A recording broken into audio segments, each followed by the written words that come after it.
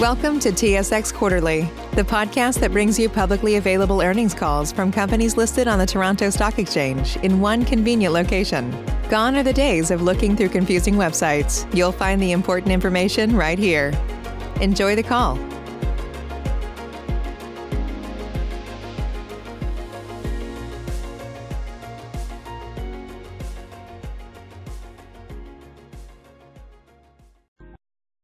Thank you for standing by. This is the conference operator. Welcome to the Rogers Communications Inc. First Quarter 2021 Results Conference Call. As a reminder, all participants are in listen-only mode and the conference is being recorded. Following the presentation, we'll conduct a question-and-answer session. To join the question queue, you may press star, then 1 on your telephone keypad. Should you need assistance during the conference call, you may signal an operator by pressing star and 0. I would now like to turn the conference over to Paul Carpino, Vice President of Investor Relations with Rogers Communications. Please go ahead. Thanks, Ariel. Good morning, everyone, and thank you for joining us. Today I'm here with our President and Chief Executive Officer, Joe Natale, and our Chief Financial Officer, Tony Staffieri. Today's discussion will include estimates and other forward-looking information from which our actual results could differ. Please review the cautionary language in today's earnings report and in our 2020 annual report regarding the various factors, assumptions, and risks that could cause our actual results to differ. With that, let me turn it over to Joe to begin. Thank you, Paul, and good morning, everyone. This time last year, we were weeks into navigating what we had hoped would be a short-term disruption to our everyday lives. As a business, we'd only started to experience what would result in significant shifts in our economy and consumer behaviors. What transpired over the past year is beyond what any of us could ever have imagined. But as vaccines roll out across the country, we do see the light at the end of the tunnel. While we continue to navigate a third wave of the pandemic across the country, I'm incredibly proud of our team's ability to pivot and deliver solid results across our business. The changes we have made over the past year have allowed us to quickly adapt our operations and have positioned us well for the long term with new capabilities, including digital solutions for our customers. Today, I'll take you through the highlights of our first quarter, followed by an overview of our continuing ability to deliver for our customers while successfully managing costs. I'll then share some thoughts on how our business is well positioned to deliver sequential improvements throughout this year before turning to Tony for more detailed commentary. Despite varying degrees of lockdowns and openings this past quarter, we continue to see improvements across our business. In wireless, we saw our strongest Q1 loading in postpaid net additions in 3 years, with 44,000 new subscribers. This was a solid result given Q1 is typically a quiet quarter. And although travel restrictions continue to impact roaming revenue in our wireless business, total service revenue was down by only 1%. And we expect soon to lap the overage amount associated with unlimited plans. We further maintained strong customer retention this quarter, achieving postpaid churn of 0.88%, an additional 5 basis point improvement year on year. Our teams continue to deliver disciplined cost management and focused execution, which enabled us to achieve adjusted EBITDA service margin up 310 basis points from the same period last year. Consumer sales on digital and non-retail platforms remain strong this quarter. We continue to meet the evolving needs of our customers, accelerating our digital first plan and self-serve capabilities to make it easier to connect. As consumers increasingly adopt digital platforms, we'll continue to leverage the efficiencies we gain to invest in a better customer experience. A strong digital infrastructure and increased connectivity has become increasingly critical for our businesses across Canada. Recently, according to Cisco, over 70% of small businesses reported that the pandemic has accelerated their need to go digital. To support these businesses in Rogers for Business, we introduced Advantage Mobility and Advantage Security, 2 new solutions that allow small and medium businesses to strengthen digital capabilities with secure and reliable connectivity at a predictable cost. We also continue to roll out solutions and investments to bolster connectivity for businesses of all sizes. we were the first national carrier to introduce a managed solution for wireless private networks, enabling large businesses to securely connect devices to their network, prioritize network traffic, control sensitive data, and run business applications. This past year has illustrated how connectivity can fundamentally change how we live and work, and as such, we remain focused on delivering affordable plans for 5G.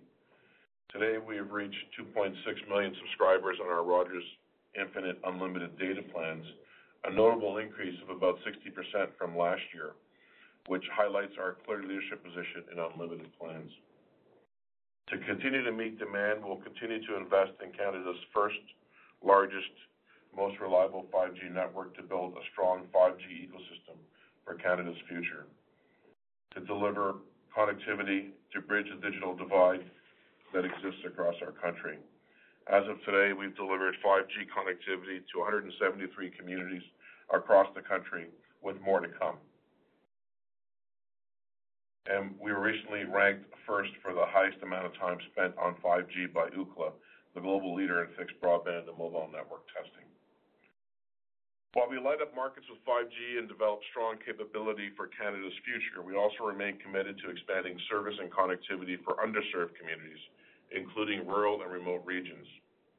Last month, we announced a $300 million agreement alongside federal, provincial, and local governments in Eastern Ontario to bring reliable wireless connectivity to 99% of Eastern Ontario's residents and businesses. This is the largest wireless public-private partnership in Canadian history. Over the next 5 years, we will provide connectivity to 113 municipalities and Indigenous communities across Eastern Ontario in a project that has the potential to create more than 3,000 new jobs and as much as $420 million in local economic growth, while it brings vital 5G infrastructure to this region. We're also helping to close the digital divide in Western Canada with the expansion of our wireless network, including 5G connectivity along Highways 16 and 14 in British Columbia. The build of 2 new towers on Highway 16, known as the Highway of Tears, will provide reliable connectivity to those who live, work, and travel along this critical route. And these towers will provide 252 kilometers of new highway cellular coverage, closing key gaps along this corridor and providing continuous coverage and safer communities along all 720 kilometers of northern highway through to Prince George. In our cable business, we delivered consistent improvements as customers and their families continue to work and learn from home, and as customers continue to choose self-serve options. Revenue grew by a solid 5% year over year. Adjusted EBITDA was up 8% and margins expanded. Growth has been driven as a result of investments made on our Ignite platform. More customers choosing self-install options and proactive network maintenance, which enables us to alleviate customer issues before they happen. As a result, a material reduction of truck rolls has contributed to our improved performance. Finally, in Rogers Sports and Media, we saw improved results with the return of live professional sports broadcasting in Q1. Revenue was up 7%, driven by increased advertising spending as a condensed 17-week NHL broadcasting schedule started to unfold. And while adjusted EBITDA in our sports and media business continues to operate at a loss, we reported a solid 31% year-over-year improvement. In the coming months, it's expected that the largest pressure on adjusted EBITDA in this part of our business will continue to be the lack of Toronto Blue Jays home games at the Rogers Centre and associated revenues those games bring in.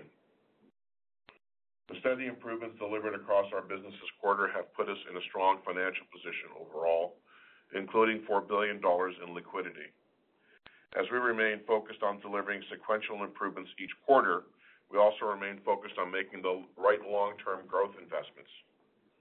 This includes our recent announcement to come together with Shaw to create more choice and competition for businesses, new jobs, and investment in Western Canada, and to accelerate Canada's 5G rollout. We will continue working with the various regulatory bodies as they review this transaction and expect the deal to close in the first half of next year. Overall, we will work with government to ensure we maintain an environment which allows for continued investment. Last week's decision on mobile virtual network operators recognizes the critical importance of facilities-based competition and provides us with a stronger degree of certainty around future investments.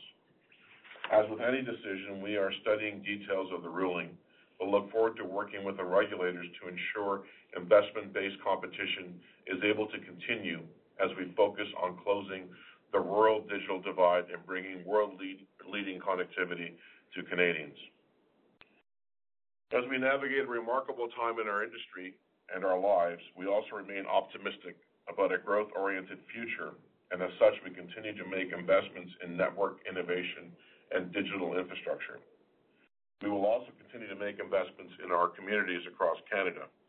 I'm proud to share that we recently expanded eligibility for our Connected for Success program to provide more access to high-speed, low-cost internet program to those who need it most.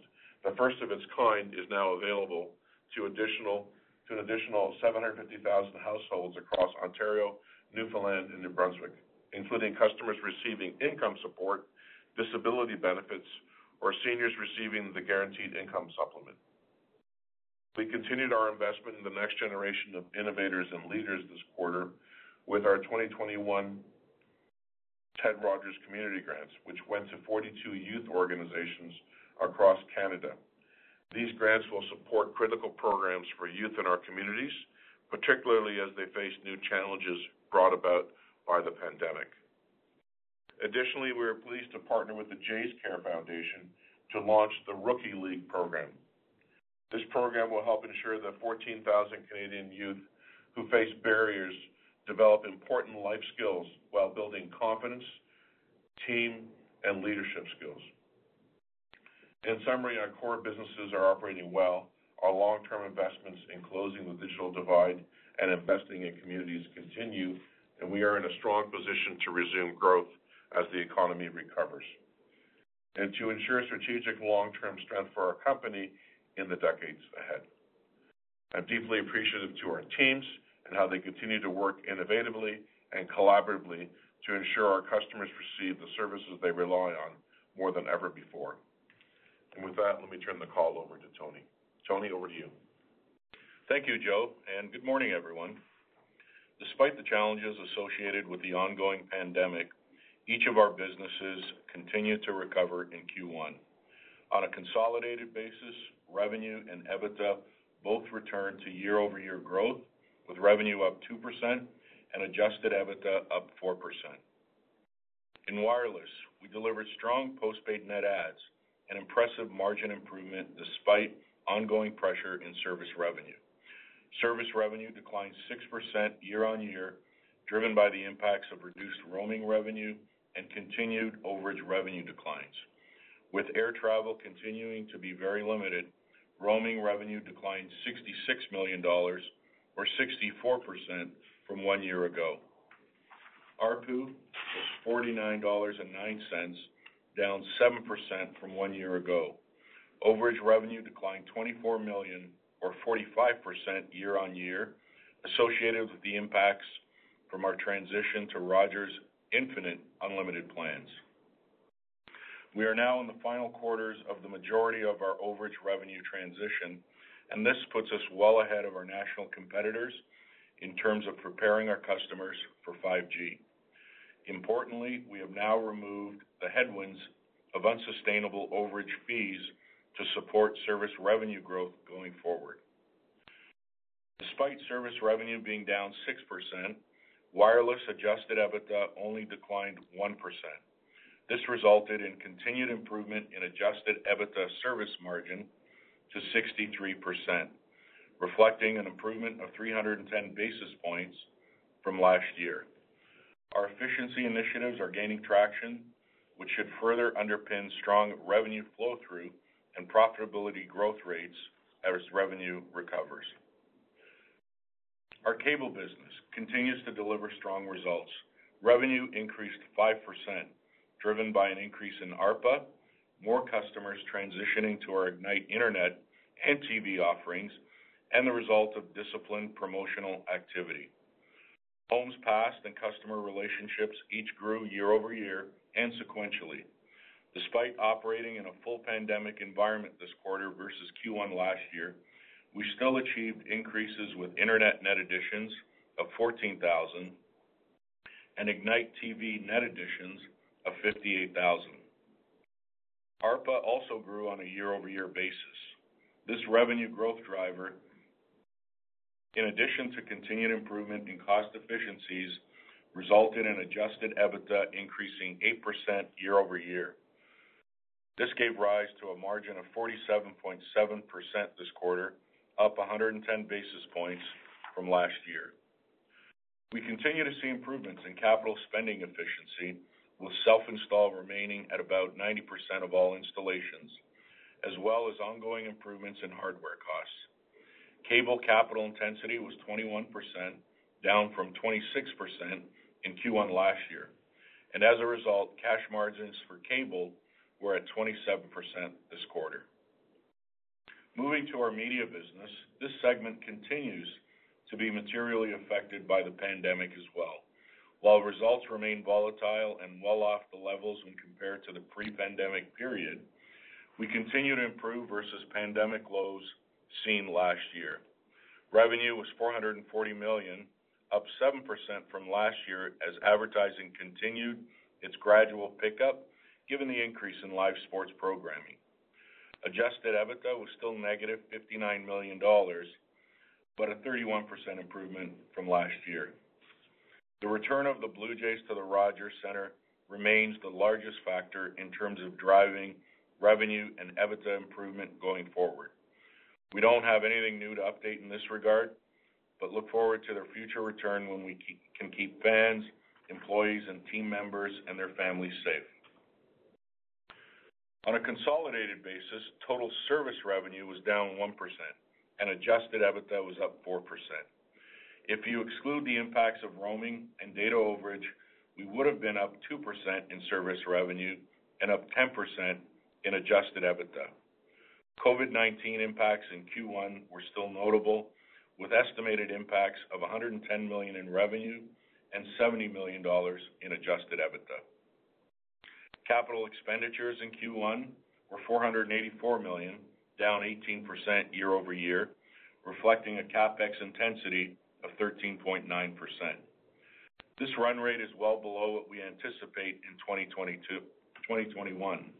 While we have not given CapEx guidance for this year, we continue to anticipate our capital intensity for the full year to be in the 12 to 14% range for wireless and approximately 22% for cable as we accelerate investments in our 5G and broadband networks. As discussed last quarter, cash income taxes increased this quarter and were $325 million, reflecting the timing of tax payments associated with customers moving towards installment plans for their handsets. As a result, our cash tax rate as a percentage of adjusted EBITDA was 23% in the quarter, but we will see our cash taxes drop to approximately 10% of adjusted EBITDA in the coming quarters. Free cash flow for Q1 was $394 million, down 15% from a year ago, primarily driven by the increased cash taxes. In terms of financial strength, we ended the quarter with $4 billion of available liquidity. Our weighted average cost of borrowings was 4.02% as at March 31st, and our weighted average term to maturity was 13.7 years. With a strong balance sheet and disciplined financial track record, we are well positioned to pursue our previously announced Shaw acquisition. As we noted in our announcement, the cash component of this transaction is estimated at $19 billion on closing, and we have secured all necessary short-term financing required to close this transaction. On closing, our leverage ratio is expected to be just over 5 times debt to EBITDA. However, we expect our leverage to quickly move to under 3.5 times within 36 months of close, as we expect the transaction to yield substantial synergy benefits in excess of $1 billion, realized within the first 2 years of close. Turning to our outlook for Q2. We continue to hold off on providing annual guidance at this time as the COVID-related conditions that led to the withdrawal of our guidance back in April of 2020, particularly the resumption in roaming and the resumption of in-stadium revenues for the Jays, continues today. That said, we'll continue our approach of providing the quarterly transparency we have provided since the pandemic commenced in Q1 last year. The second quarter of last year reflected the most significant impacts associated with the pandemic. While the country remains in a significantly restricted environment, we have adapted well to operating in the COVID-19 era, and we anticipate our Q2 results will reflect continued year-over-year improvements across our businesses. In our wireless business, we continue to operate with notable restrictions on our traditional retail distribution channels. However, we continue to see positive loading environment as seen in Q1 as a result of our diversified channel mix. We believe service revenue should return to growth in Q2 as roaming should have some year-on-year improvement, and we expect ARPU to be flat on a year-on-year basis, which is similar to Q1 levels on an absolute dollar basis. Based on current transition levels to unlimited, we expect Q2 to be the last quarter in which overage revenue declines will materially impact our year-on-year service revenue and ARPU measurements. As we have highlighted in the past, underpinning these unlimited plans are better ARPU opportunities, lower churn, better cost structure, and improved customer satisfaction. Additionally, in Q2, we continue to anticipate strong wireless margins, although year-on-year growth rates will be flat to slightly positive. In our cable business, we expect strong results to continue in Q2, with year-over-year growth in revenue, adjusted EBITDA, and adjusted EBITDA margins as we benefit from efficiency gains and higher revenue. Additionally, CapEx intensity is expected to be approximately 22%, down from 25% in Q2 last year's, as benefits from self-install and Ignite TV platform continue. In our sports and media business, we expect advertising to continue to grow slightly from this quarter's levels and reflect meaningful year-over-year improvements from the low point in Q2 last year. However, EBITDA will be down year-on-year as we capture the corresponding rights fees for our sporting programs as well as the Jays player salaries. In terms of CapEx, we will see an acceleration in our spend this quarter, and we will likely see capital intensity levels of approximately 22% for cable and 17% for wireless. On cash taxes, we will start to see more normalized tax rate after the $325 million cash tax installment in the first quarter, and we expect our cash tax rate to be approximately $175 million in Q2 and continue to work its way down to more traditional rates in the coming quarters. As a result of the higher CapEx and taxes in Q2, free cash flow will be down on a year-over-year basis. I hope this extensive quarterly transparency gives you some good insight on the business as we continue to manage the pandemic impacts. However, as our Q1 results show, we are executing extremely well and effectively managing all aspects of the things we can control. Our underlying fundamentals continue to improve and position us well as we eventually move out of this pandemic. Let me now turn the call back to the operator to commence with Q&A. Thank you. We will now begin the question and answer session. To join the question queue, you may press star, then 1 on your telephone keypad. You will hear a tone acknowledging your request. If you are using a speakerphone, please pick up your handset before pressing any keys. To withdraw your question, please press star, then 2. We will pause for a moment as callers join the queue. Our first question comes from Drew McReynolds of RBC. Please go ahead. Say goodbye to your credit card rewards. Greedy corporate mega stores, led by Walmart and Target, are pushing for a law in Congress to take away your hard-earned cash back and travel points to line their pockets. The Durbin-Marshall credit card bill would enact harmful credit card routing mandates that would end credit card rewards as we know it. If you love your credit card rewards, tell your lawmakers, hands off my rewards. Tell them to oppose the Durbin-Marshall credit card bill. Yeah, thanks very much. Good morning. First, maybe a bigger picture question here.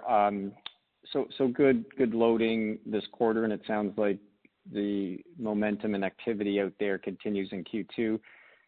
Joe or Tony, can you comment on what's driving the market expansion or the market activity, and particularly on the postpaid side of it? Secondly, on operating leverage, Tony, you've commented in the past few quarters that certainly you see a little bit more potential flow through here as the top line recovers. Should it play out that way through the rest of the year?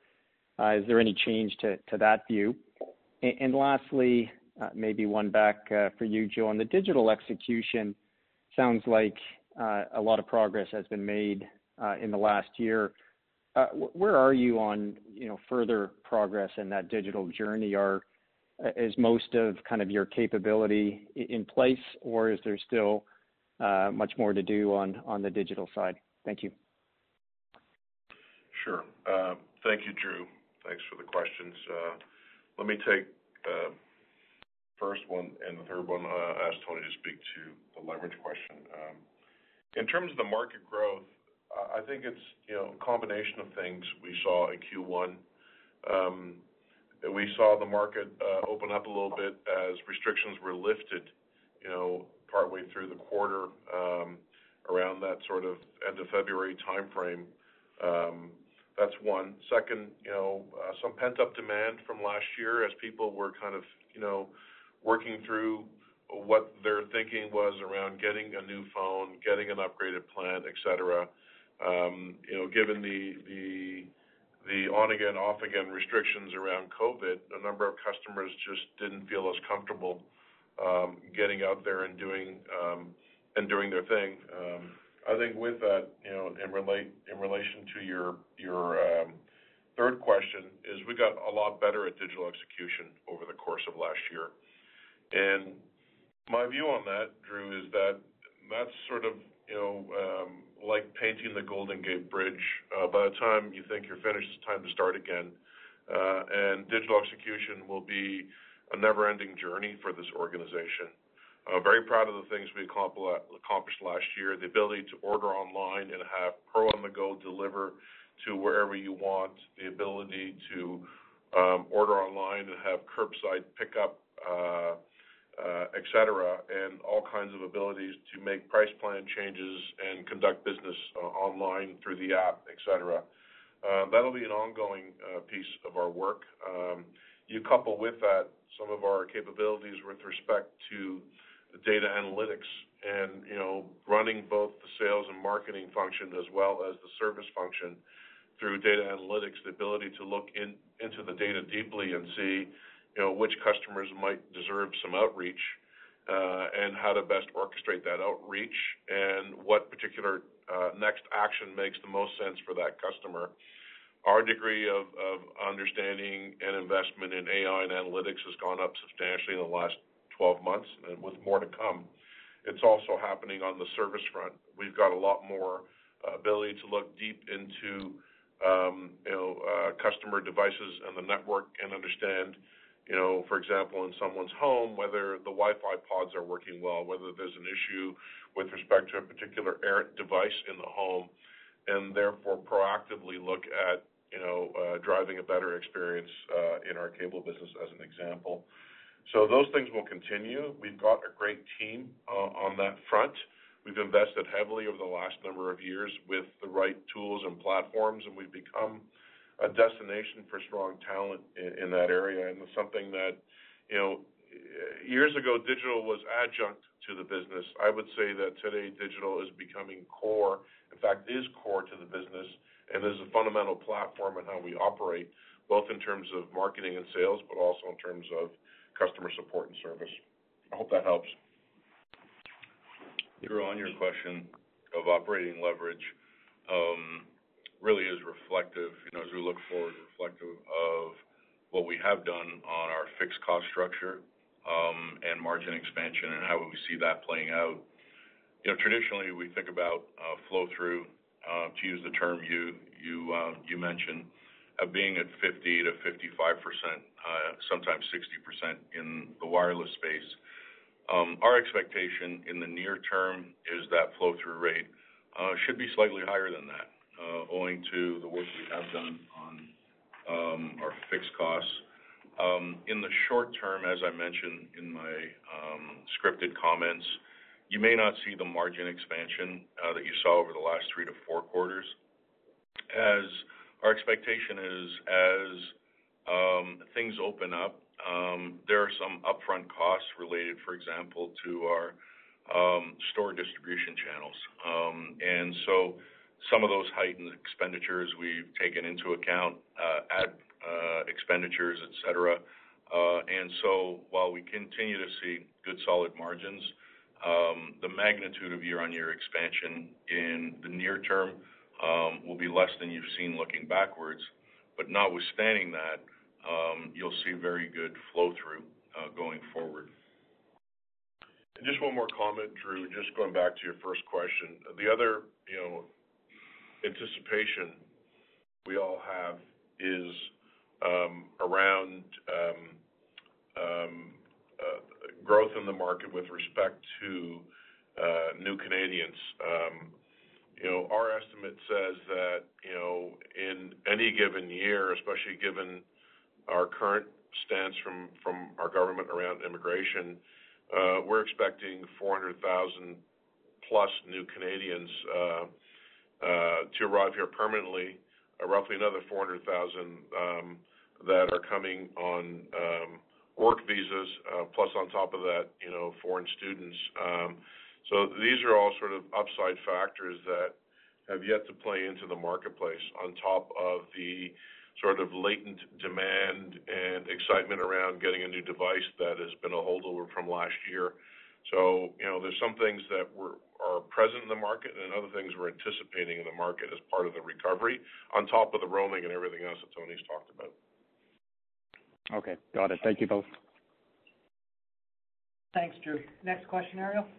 Our next question comes from Jeff Fan of Scotiabank. Please go ahead. Thanks. Good morning. On a couple of questions. First, just on the transaction, on the Shaw transaction, I think I heard you say that the closing is expected in the first half. I think at the time that when the deal was announced back in March, said it was going to be a year. Is there a change in that timing, or is that just a more general time frame that you want to give to the street? And then, more importantly, on the integration, I know we're still early, but wondering if you can talk a little bit about the planning around the integration and the teams that you may be putting together in preparation of that integration, so you can hit the ground running in about a year's time. And then just finally, just for this year, when we think about ARPU trajectory for the second half, how should we think about this? Because vaccination rates are going up in Canada. I know cases are still going up in some parts of the country, but vaccination rates are going up. How do we think about how vaccination rates tie back to how you think about ARPU trajectory for the second half? If you can just help us think about that a little bit. Thanks. Thanks, Jeff. Why don't I start on your two questions with respect to Shaw, and then ask Tony to talk about ARPU in the second half and the correlation to pandemic recovery and vaccination. So first of all, our view on timing hasn't changed. We've said generally it's in about a year's time, and that hasn't changed. And, of Of course, we can't be specific. We don't know how that's going to play out, but that's generally our view, and nothing has changed to move us from that view. In terms of integration, I think it's important to understand the companies continue to operate as two separate companies until the deal is approved.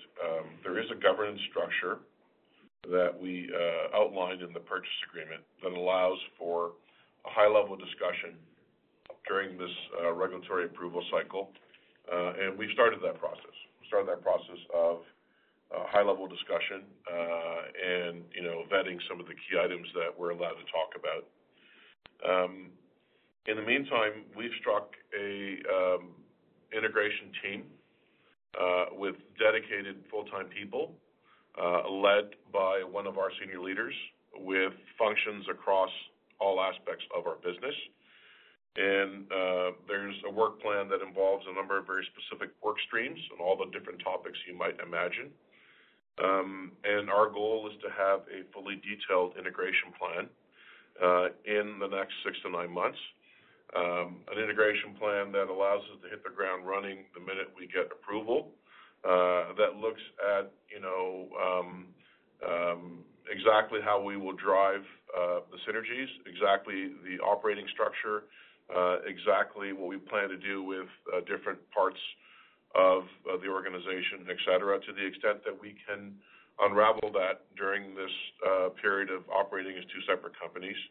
But we feel we have the right structure. It'll be led by our team directly, and we're going to be working through it over the course of the next many months. As we have something more specific to say around it, of course, we'll provide commentary to the investment community.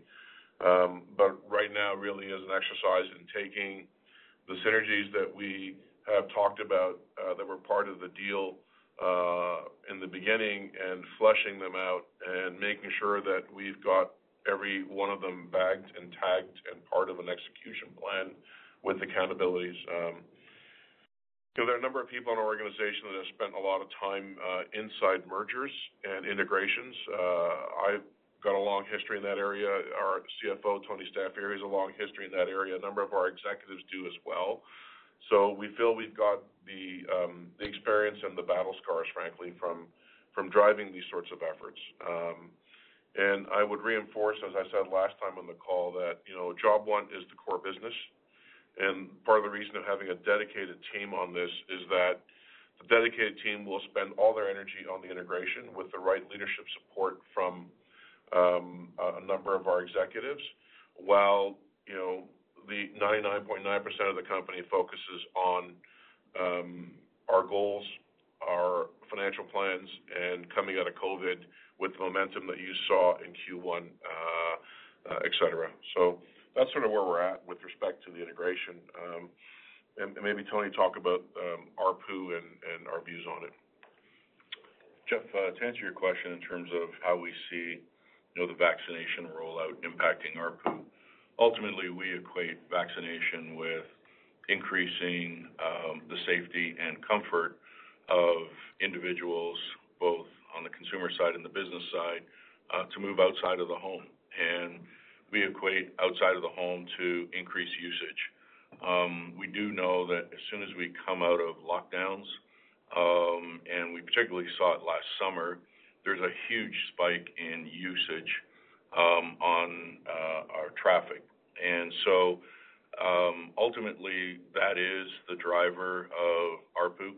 As individuals use more, they then see the more obvious need for something like an unlimited plan or moving up in tiers. And so we see the catalyst to be very strong and the correlation to be strong in terms of usage and therefore customers moving up in plans. But secondarily,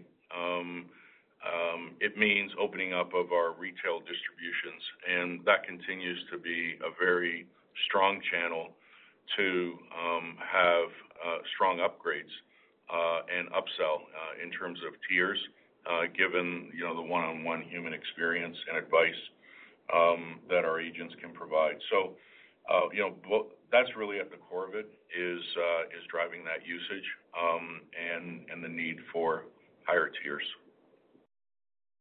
Okay, thank you both. Thanks, Jeff. Next question, Ariel. Our next question comes from Aravinda Galappatthige of Canaccord Genuity. Please go ahead. Good morning. Thanks for taking my questions. A couple from me.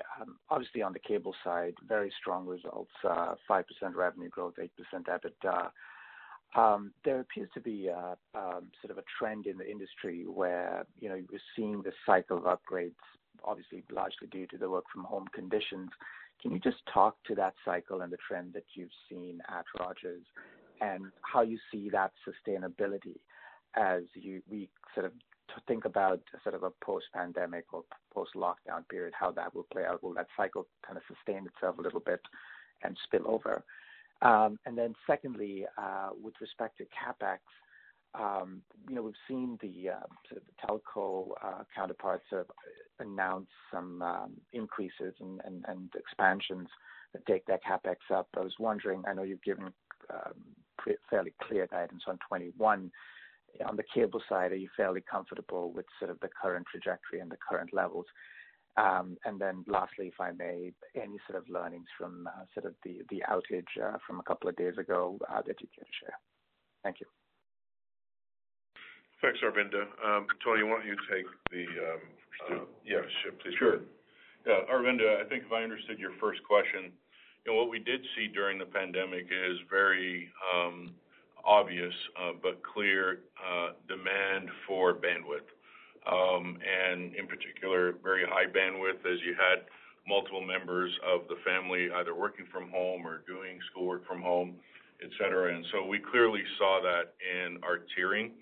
And if you were to look at the proportion of customers that now sit above 100 megs, it is clearly the vast majority in our customer base. And how we see this playing out post-pandemic, two things. One, if you were to look at most of what's out there in terms of media and leading thought on workplace environment going forward, most seems to coalesce around a probable mix. And so to the extent that there is still some work from home, we think at those times when individuals are working from home, they're going to demand the best connectivity possible still. And two, strong bandwidth, strong reliability is something that, when you need it, even though it may be more infrequent, you're not willing to sacrifice and move down to something less. So we see the risk of migrations down as being a small risk, and we continue to see the opportunity for upsell to be more on the stronger side. So we're fairly confident about the demand for our product, particularly with respect to the higher speeds going forward. As you know, we have ubiquitously 1 gig available across our entire footprint, and that's soon to be 1.5 gigs. And so from a product standpoint, we're quite comfortable in terms of the product advantage we have there. Your second question relates to CapEx and whether or not I think you're asking how we see it for this year and in particular into next year and whether we're comfortable with CapEx levels on the cable side. And I think a few things we'd say there. One is we continue to charge forward and have been over the last several years on network in both wireless and cable. I think you see it on the wireless side in terms of the 5G leadership we have. And so I don't think there shouldn't be any doubt in anyone's mind about our ability to continue to lead on that front and have the right CapEx investment dollars there. We've always said we'd be in the 12 to 14% range on wireless capital intensity, and that's still the thinking. In some quarters, just as I said in Q2, you may see it spike up as we make hay on some of our projects, and you'll see in Q2 at 17%. So we'll continue to do the right thing in wireless, and you'll see the results of that. And then on the cable side, I think it's important to highlight that in cable, while the 21, 22% capital intensity is way down from where we have been, that has not at all been at the expense of network investment. Quite the contrary, we've ramped up the proportion of spend and the absolute dollar spend that goes into cable network. What you are seeing are efficiency gains and prioritization of things in cable that have come down. A great example of efficiency gains would be on the CPE side, where with our Ignite platform, CPE costs continue to come down nicely, and you see that. And so going forward, I don't want to get too far ahead of ourselves in terms of, long-term view of cable capex, but we continue to see, roughly in the low 20s as, the right percentage for us. Keep in mind, I think it's important to keep in mind the advantage we sit with today. Coax and DOCSIS still continues to deliver a very powerful solution for what we call the last mile. And so we have not had to, nor will we have to, put material dollars in order to lead in the marketplace in terms of network performance ubiquitously. Over time, we'll continue on node segmentation, and we have been doing that, and you can expect us to continue to do that. And that's all within, the capital intensities we've talked about. Hope that helps. And Aravinda, thank you for the opportunity to address the intermittent wireless service issues experienced by many of our customers earlier this week. After the recent software upgrade, it led to congestion and service impacts on many customers across the country. I'm deeply disappointed that our customers had to experience that problem. Our team is deeply disappointed. We've worked very hard to earn the trust of our customers, and we're going to work very hard to earn it back. Despite all the testing that we did with respect to the software upgrade, it simply caused the problems, and it took us a while to recover. The problem really started in the middle of the night on Monday, where we started seeing intermittent failure, intermittent connectivity, inability for customers to connect, and for the better part of about 16 hours before we can get things back to normal. Our team worked diligently to restore the service as quickly as we possibly could. You have my commitment, and you have the commitment of Ericsson. I've had a number of conversations with their CEO in the last few days that we're not just going to get to the bottom of this, but work very hard to make sure it doesn't happen again. Connectivity more than ever is an important part of what we all have learned to rely on. And at the heart of it, it's about trust, and we work very hard to earn that trust, as I've said, and we're going to work very hard to regain that trust with customers that have had a difficult time during that period on Monday. Thanks for the question, Aravinda. Thank you. Thanks, Aravinda. Next question, Ariel. Our next question comes from Simon Flannery of Morgan Stanley. Please go ahead. Hi, good morning. This is Diego Barajas, filling in for Simon. Thank you for taking the questions. Similar to the cable upgrade question, can you unpack some of the drivers behind 5% revenue growth and 4% growth in ARPA, maybe the balance of pricing increases versus upgrades this quarter? And then on the MVNO decision, just curious to get your initial thoughts on the decision and also your view on the inclusion of the lower cost plans. Thank you. Diego, thanks for the question. I'll take the first one, and then Joe will respond to the MVNO part of your question. In terms of the ARPA and what's contributed to the growth, or more generally, I think your question was the 5% revenue growth. 4 points of that was really the ARPA growth, and the other point is increase in subscribers over the course of the last year. With respect to increase in subscribers, as the pandemic eases up, we fully expect volumes to improve as well, and the ability to upgrade our customers to the Ignite platform. The pace at which we do that will improve and that comes with accretive ARPA for us. And so we're quite optimistic in terms of both the volume side as well as that contributing to ARPA growth, as I said, as the pandemic eases up.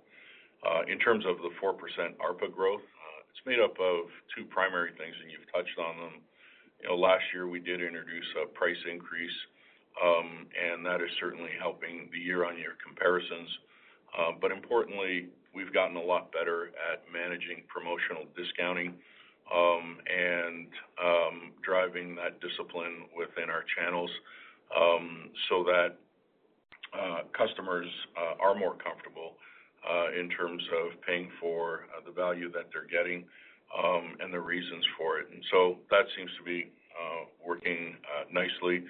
And so as I said in my scripted comments, as we look to Q2, and frankly, beyond Q2, we continue to expect to see very good ARPA improvements on the back of those items, but also up-tiering, as I mentioned, as customers move to the Ignite platform. And Diego, in terms of the wireless review outcome or decision that came last week, first of all, I believe the MVNO decision provides certainty for our industry, and we can proceed with investments knowing that the government is supportive of facilities-based competition and a facilities-based approach to our market. We've been waiting for that decision for a while, and the degree of certainty is very, very helpful and underscores that investment matters. It underscores that we are looking to build a capability in Canada that allows investment to reach far into rural Canada, that allows investment to continue to allow leadership on a global basis. Canadian wireless networks across the board have been the top performing in the world for the last many, many years. We've ranked number 1 and number 2 historically. I think this decision underscores the fact that investment matters and that facilities-based approach to the regulation environment matters. We're going to keep reviewing to understand some of the nuances in the ruling, and we look forward to a very healthy dialogue with the CRTC on that front as we kind of unpack some of the very specific decisions and comments that are in there. And as I've said before, we're committed to working with regulators.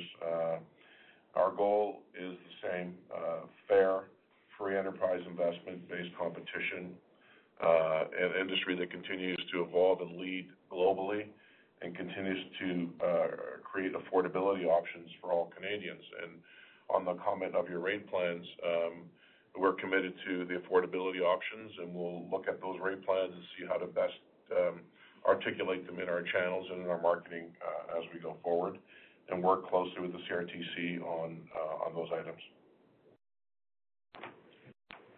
Thanks, Diego. Next question, Ariel. Our next question comes from Jerome Dubreuil of Desjardins. Please go ahead. Yeah, thank you. Good morning. Congratulations on the results. Maybe if you can comment a bit more on the MVNO decision. First, how confident are you that the mechanism set for pricing could work and have a fair pricing going forward? And also, does that provide a read-through on the decision for wholesale internet? And then a second question regarding media revenue. Obviously, you mentioned the stadium attendance restrictions, but stronger than expected result this quarter on that front. Can you maybe explain the higher sports-related revenue since we also had the NHL in Q1 last year? Sure. I'll take the MVNO comment question, Jerome, and maybe Tony take the media sports question as a whole. As I just said around the decision last week, first of all, to your second question, it's really hard to understand whether there's any read-through on the decision. The TPIA decision, third-party internet access decision, is one that's still pending. And really, we're just waiting to hear what comes back from that decision. And therefore, I don't think there's anything we can read through from that perspective. As a whole, In terms of the rates that have been put forward, I think the message is loud and clear, and let's continue to drive affordability options for Canadians. And we've been doing exactly that. We've been doing exactly that as we've created, rate plans through our Chatter, our Fido, and our Rogers brand that create different affordability options and capabilities for Canadians. I think there's a way to work these affordability rate plans into the equation. What you've seen from us on the wireline side and the cable side is indicative of that. I said in my remarks that, we were one of the first to launch the Connected for Success program back in 2012 that provides affordable internet for Canadians that are in, subsidized rent to income sort of geared homes, disability services, or on guaranteed income supplement. We just amped that up to reach about 750,000 Canadians through that program, and their internet rate plans starting at about $10. That's something we intend on driving forward across the West as we include Shaw in that footprint post the approval process. And we're just going to keep looking for affordability options. We're completely aligned with the government from that perspective as well. And we'll work through the details of the CRTC to see exactly how these are well positioned in the marketplace. Jerome, on the second part of your question, in terms of media revenue, I think a couple of things. One is clearly Sportsnet is the biggest impact in terms of those year-on-year numbers. So what you saw in the first quarter were generally more NHL games than you would have had last year. And so while we had a season last year, the concentrated schedule provided for more games. But importantly, it's interesting that the viewership on the games this year and the format, the Canada on Canada format, seems to have elicited a much higher viewership, which we're pleased to see. And so both of those have, factored into with revenue numbers we were quite pleased with overall. So that's really the driving factor on that. Thank you. That's helpful. Thanks, Jerome. And Ariel, we have time for one more question. Certainly. Our final question comes from Sebastiano Petti of J.P. Morgan. Please go ahead. Thank you. Great. Thanks for taking the question. Just had a quick follow-up on, Tony, your comment. If you could just provide perhaps a little bit more color on your comment about continuing to anticipate strong wireless margins, although year-on-year growth rates will be flat to slightly positive.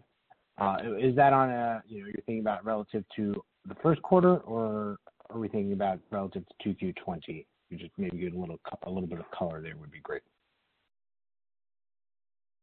Sure. The comments with respect to margins is twofold. One, what you have seen is very good in terms of what I would describe absolute margins in wireless over the last several quarters. And it's been on a very good trajectory in terms of improvements. And you see that year on year as well. And so I am sort of, when you look at the 310 basis point improvement year on year in Q1, just want to be careful that we don't get too far ahead of ourselves and continue to expect to see that type of margin expansion as we start to lap some of the cost initiatives that frankly started in Q2 of last year, in part out of necessity. And so, the amount of expansion, particularly in the next few quarters, will just be more muted. Because we're lapping, and as I said, there are some costs as things open up that we tend to incur in terms of, as I said, store costs, training, and just general things as we ramp up that are more one-time in nature. So continued good margins, but the year-on-year pacing will just slow down a bit over the next few quarters in wireless. Okay, that makes sense. And then a quick follow-up. I think in the past, Tony, as well, you've talked about getting to that 30% kind of cash margin in cable. You've provided some color on where you expect CapEx to kind of come in. Obviously, you unpacked the drivers of EBITDA margin expansion as well. As we're thinking about, that 30% kind of cash margin, is that something we should be expecting or, moving closer towards as we get into 2022 and beyond? Any changes to perhaps your previous expectations around that? Thank you. In terms of our cable cash margins, we continue to target 30% or better as what we describe our interim threshold or target. You would have seen in Q3, Q4 cash margins being in the 29% range. Because of the seasonality, you saw it come down a little bit in Q1. But for the current year in 21, we continue to see, I would say, cash margins in the 28 to 30% range for this year. So it isn't something we're pushing out to next year. We'll have some ebbs and flows, and again, just some of the pandemic-related expenses, may impact that on the margin. But that 30% beacon is still what we're focused on and headed towards this year. Thanks again. Great. Thanks, Sebastiano, and thanks everyone for listening in. Our AGM is being held today at 11 a.m. and if you'd like to access our remarks, Joe's remarks, you can get there through our investor relations site. Thanks again, and if you have any follow-ups, please reach out to investor relations. This concludes today's conference call. You may disconnect your lines. Thank you for participating and have a pleasant day.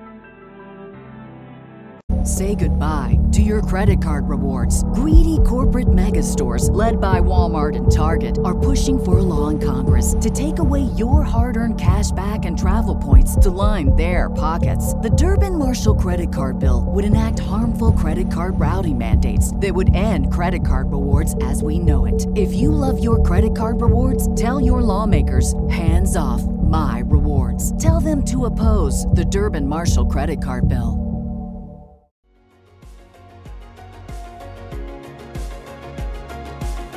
Thank you for listening to TSX Quarterly. If you enjoyed the cast, remember to leave a good rating. And remember, for any additional inquiries, please consult the company's investor relations section on their website. See you next time.